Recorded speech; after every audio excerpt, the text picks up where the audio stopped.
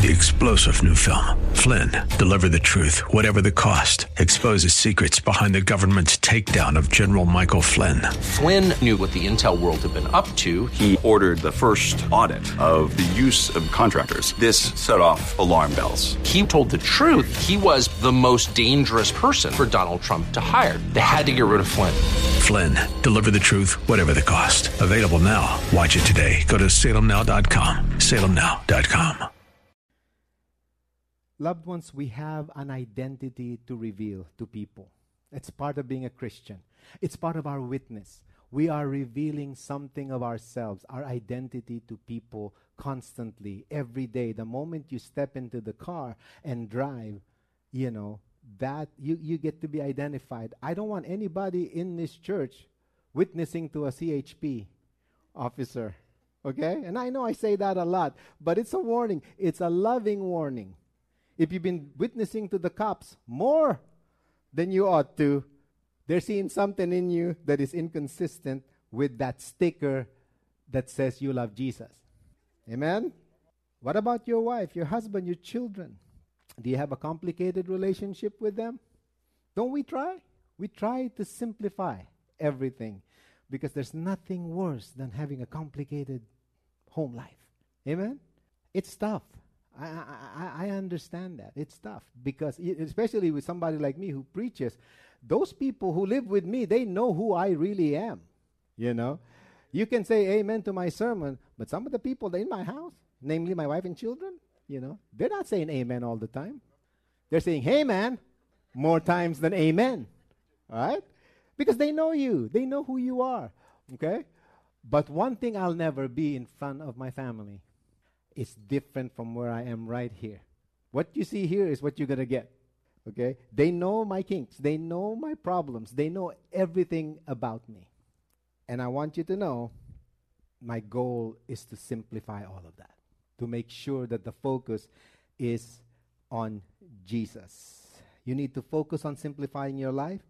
Get rid of the complications in life because we have... if we don't deal properly with them, it can just escalate. There are things that happen in your past that's complicated your present right now. And I say this to everybody who's trying to get married, Make sure that you've simplified your life before you even propose. Because there's so many baggages we carry into that relationship, so many, that pretty soon, bitterness sets in. Pretty soon, you're being accused of false advertising. You didn't tell me this is how you are. You didn't tell me you do this. You didn't tell me, then all of a sudden, you arguing. Honeymoon is over. No longer soulmates, you're cellmates. It gets complicated. It might be simplistic to some of you, but that's the truth. Because we carry that stuff. You and I mean, this is the truth. You carry all those things that that your memory carries, all the way you were bullied when you were a kid, all the way to an abuse that you received, all the way to a really bad situation. All of that, if it's not dealt with, will show up in a relationship. It will. And so what does the Bible say? Fix your eyes on Jesus. He can rewrite many of the things that are written in the top of your head. So it catches up with us. And then we fall behind spiritually. I'm not talking to people who don't believe in Jesus. I'm talking to Christians. Christians couldn't advance their life because there's so much complications. We're getting pulled down. We can't move forward. We can't lift our hands so high because our burdens are so heavy. This is as far as we'll worship God. Right here, mid-size worship. We fall behind spiritually. We're going to suffer in terms of our relationship with God. May I just ask you this morning, when you come to church on Sunday, just ask yourself, am I coming to church to receive the blessing of God or to receive healing? I know a lot of people who have been Christians for a long time. They Sunday in, Sunday out. Come in the church to receive healing from God. When are you going to come to bless the Lord? When are you going to come to say, I'm going to bless you because you blessed me? When are we going to come to say, instead, I'm not going to hear a rebuke today. I'm going to praise you, God, today. That's how it's supposed to be. And I'm not saying the church is not a hospital for people who are ailing. This is the right place. If you're hurting, if there's something in your life that's kind of, putting you down, this is the right place. You're in the right place. But at some point in our lives, when we come before the presence of God, we're going to have to start lifting up the name of Jesus and start blessing His name rather than saying, I need healing again. I need forgiveness again. It's not wrong to ask forgiveness every day. That's fine. But at some point, you got to deal with the complications that are in your life. I've been a pastor long enough to know that people cannot advance their walk with Christ because when they come to church, they're receiving a rebuke rather than a rejoicing. That's not supposed to be. So how do we simplify our lives?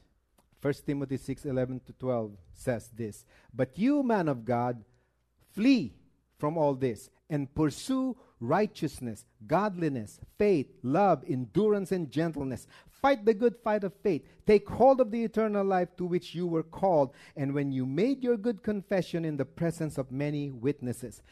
4 stages to simplifying our life. Number 1 begins with repentance. Flee from all of this, the commandment of the Scripture says. Change the way we think. Number 2, redirection. Don't just repent. We must go on a different direction because God is leading us to a new and better place in our life. Revolution. You need to learn how to fight the good fight of faith. And how does that happen? When you push for more trust in God. Push for more honoring of God. Push for more dependence on God. Push to have a prayer life. Push yourself to honoring God. Oh, Christians, aren't we supposed? We're not supposed to push. Yes, you're supposed to push your way through. Okay? We're supposed to do that. Isn't that salvation by works? Not at all. This is the work of the Spirit. You're going to have to push through. Though I walk through the valley of the shadow of death. We're supposed to walk through. Jericho is yours, but you got to march 7 times. There's going to be a disaster. There's going to be a flood. Build a boat. That's what Scripture teaches us. I know I spend a lot of time on this first point because complicated lives can ruin your spiritual life. Just like that. So get rid of all of that stuff. Learn to pick your battles. All right? She asks you to take the garbage out, take the garbage out. Don't argue. Right? Simplify things. There's a second marker that reveals our true identity, and that is courage through knowledge. Courage through knowledge, okay? When they saw the courage of Peter and John. See, courage can be seen, okay?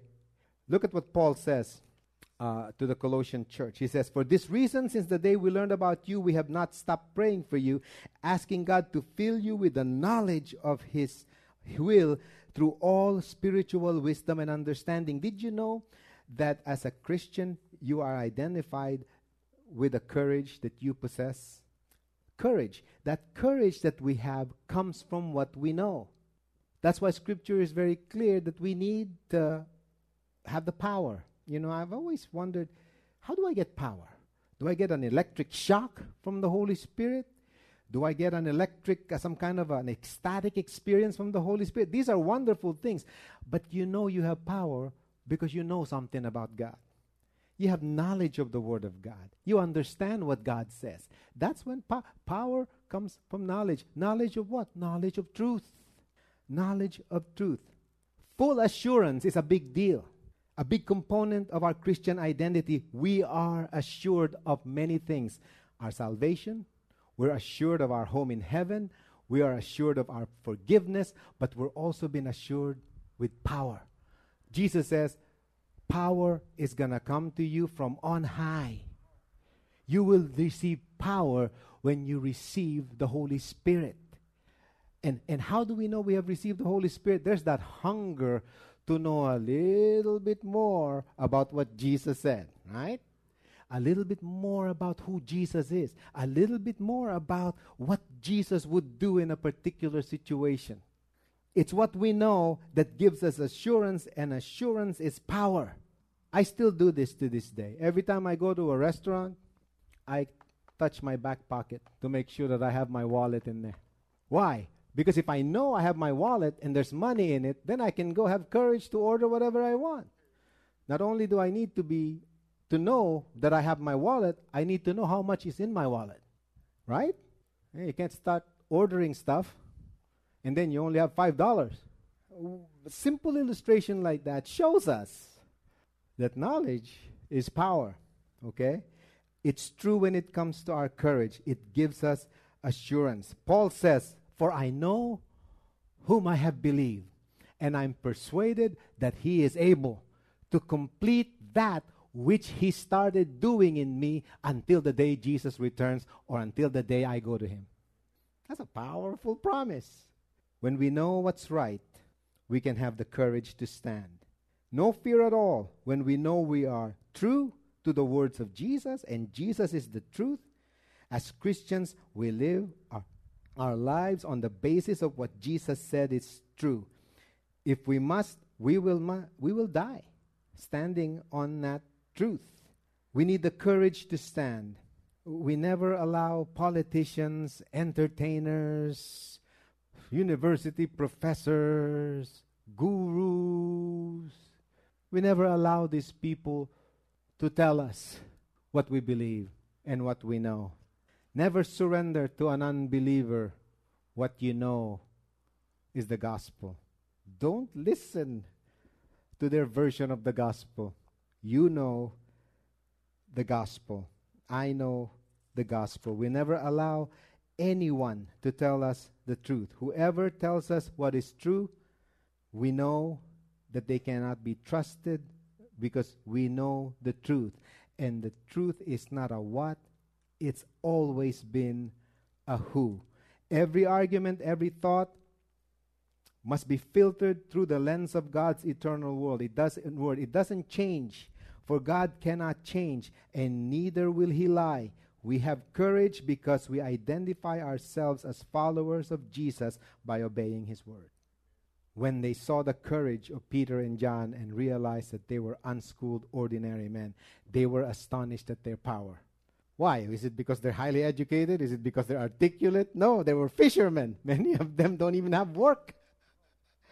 And yet the people were astonished because they carry power. Okay? Now we're a few weeks from this election. Stop listening to the news. Okay? If you keep listening to what's going on, and I'm not, I can't tell you who to vote for. I won't tell you who to vote for. But I'm going to tell you this. I am going to vote for what I know to be the truth from scriptures. I'm a values voter. I vote for what I know is biblical truth. I don't ever get swayed by politicians. They're just people. You're going to hear people in this election campaign, and let me warn you now, many of them will call themselves Christian. Many of them will fly there saying, "Oh, I've been a Christian for just to get your vote." But you know what a Christian is. A Christian is not someone who affiliates. Jesus is not a Republican. He's not a Democrat. He's not an independent. Jesus is not this party or that party. Jesus is Lord. Okay? And it's what Jesus says. And if a politician happens to fall in line with what Jesus taught, then they have a chance that I might even vote for him. But I don't want to be lied to by these politicians. I don't want to be lied to by people who say things just to get my vote. Now, again, I'm not here to persuade you which party you vote for. But I'm going to be honest with you, and you might hate me for this, but I'm going to say it anyway. Okay, they might edit it when we go to that radio program. Doesn't matter. I'm not going to vote for anyone who support the killing of unborn children. I'm not going to go do that. I'm just telling you, okay? I'm just telling you flat out. I'm not going to vote for anyone who now wants to kill people when they're born. I'm not going to vote for anybody who supports that. I don't care who they are. I don't care what party they represent. I'm not going to go vote for anyone who stops me from worshiping Jesus. I don't vote for anybody like that. Okay? I'm just telling you. Okay? I'm not voting for anybody who tells me that I cannot sing at church. Okay? I can't do that. I'm sorry. I mean, many of you are saying, well, you're not being practical. I'm not preaching to be practical. I'm preaching because the scripture says this is how we should live. Live by them. I'm not going to vote for anybody who says that there's no more room for the traditional family. Just can't do it. I just can't do it. Okay, now I don't care who you vote for. I'm simply saying to you where I stand on this so that there's no confusion. Okay, I don't want to confuse anybody. But I have a personal obligation and responsibility to tell you what Scripture says. Okay, I'm not preaching hate against anybody. I'll die to uphold the freedoms of everybody. But I reserve the right to honor my Savior, to honor His word. That's the extent of it. We don't need to complicate ourselves. We need to be identified for who we are. I'm a follower of Jesus. Paul says, if I live for Christ. If I die, I'm better off. You feel that way? You better, because you are identified with Christ. Third and final thing, we know that we are in Christ because our prevailing is in the unveiling of Jesus in front of people. When they saw the courage of Peter and John and realized they were unschooled, ordinary men, they were astonished and took note that they had been with Jesus. They were identified as, these people have been with Jesus. They just reflect Him so much. Acts 4:8-12 says, Then Peter, filled with the Holy Spirit, said to them, Rulers and elders of the people, if we are being called to account today for an act of kindness shown to a cripple and are asked how he was healed, then know this, you and all the people of Israel, it is by the name of Jesus of Nazareth, whom you crucified, whom God raised from the dead, that this man stands before you healed. The stone you builders rejected, which has become a capstone, salvation is found in no one else, for there is no other name under heaven given to men by which we must be saved except by the name of Jesus. And then again, in verse 18-20, when they called them in again and commanded them not to speak or teach at all in the name of Jesus. But Peter and John replied, Judge for yourselves whether it is right in God's sight to obey you rather than God, for we cannot help speaking about what we have seen and heard. We unveil the name of Jesus, and that's how we prevail in life. The ultimate goal of revealing our identity is to unveil Christ before the people. To win in life is to unveil Jesus. There's no winning in life without the radiance of our faith in Christ as we reveal Him. Jesus said, if you show kindness to the least of this, you would have done it for me. Jesus means business when we reveal Him to people. There's no way we can be victorious in life, in our relationship, in our business, without Christ being revealed in us. And I know a lot of people don't believe that. But let me tell you, the key to a successful marriage, the key to a successful career, the key to a successful business, name it, is to unveil Jesus in the midst of all of that. Well, Pastor, I know a lot of people, they don't even believe in God, and they seem to have better marriages than Christians do. People, they never believed in God, but they're more successful in their business. They got better breaks in life. You know what Jesus said to those people? Don't envy them. They already receive their reward. The extent of their reward stops right here on earth. But you and I were made for heaven. Our reward is in heaven. We are built for eternity. And until then, we are to reflect the glory of Jesus. Let me ask you a question this morning. I know I've been asking so many questions. Forgive me.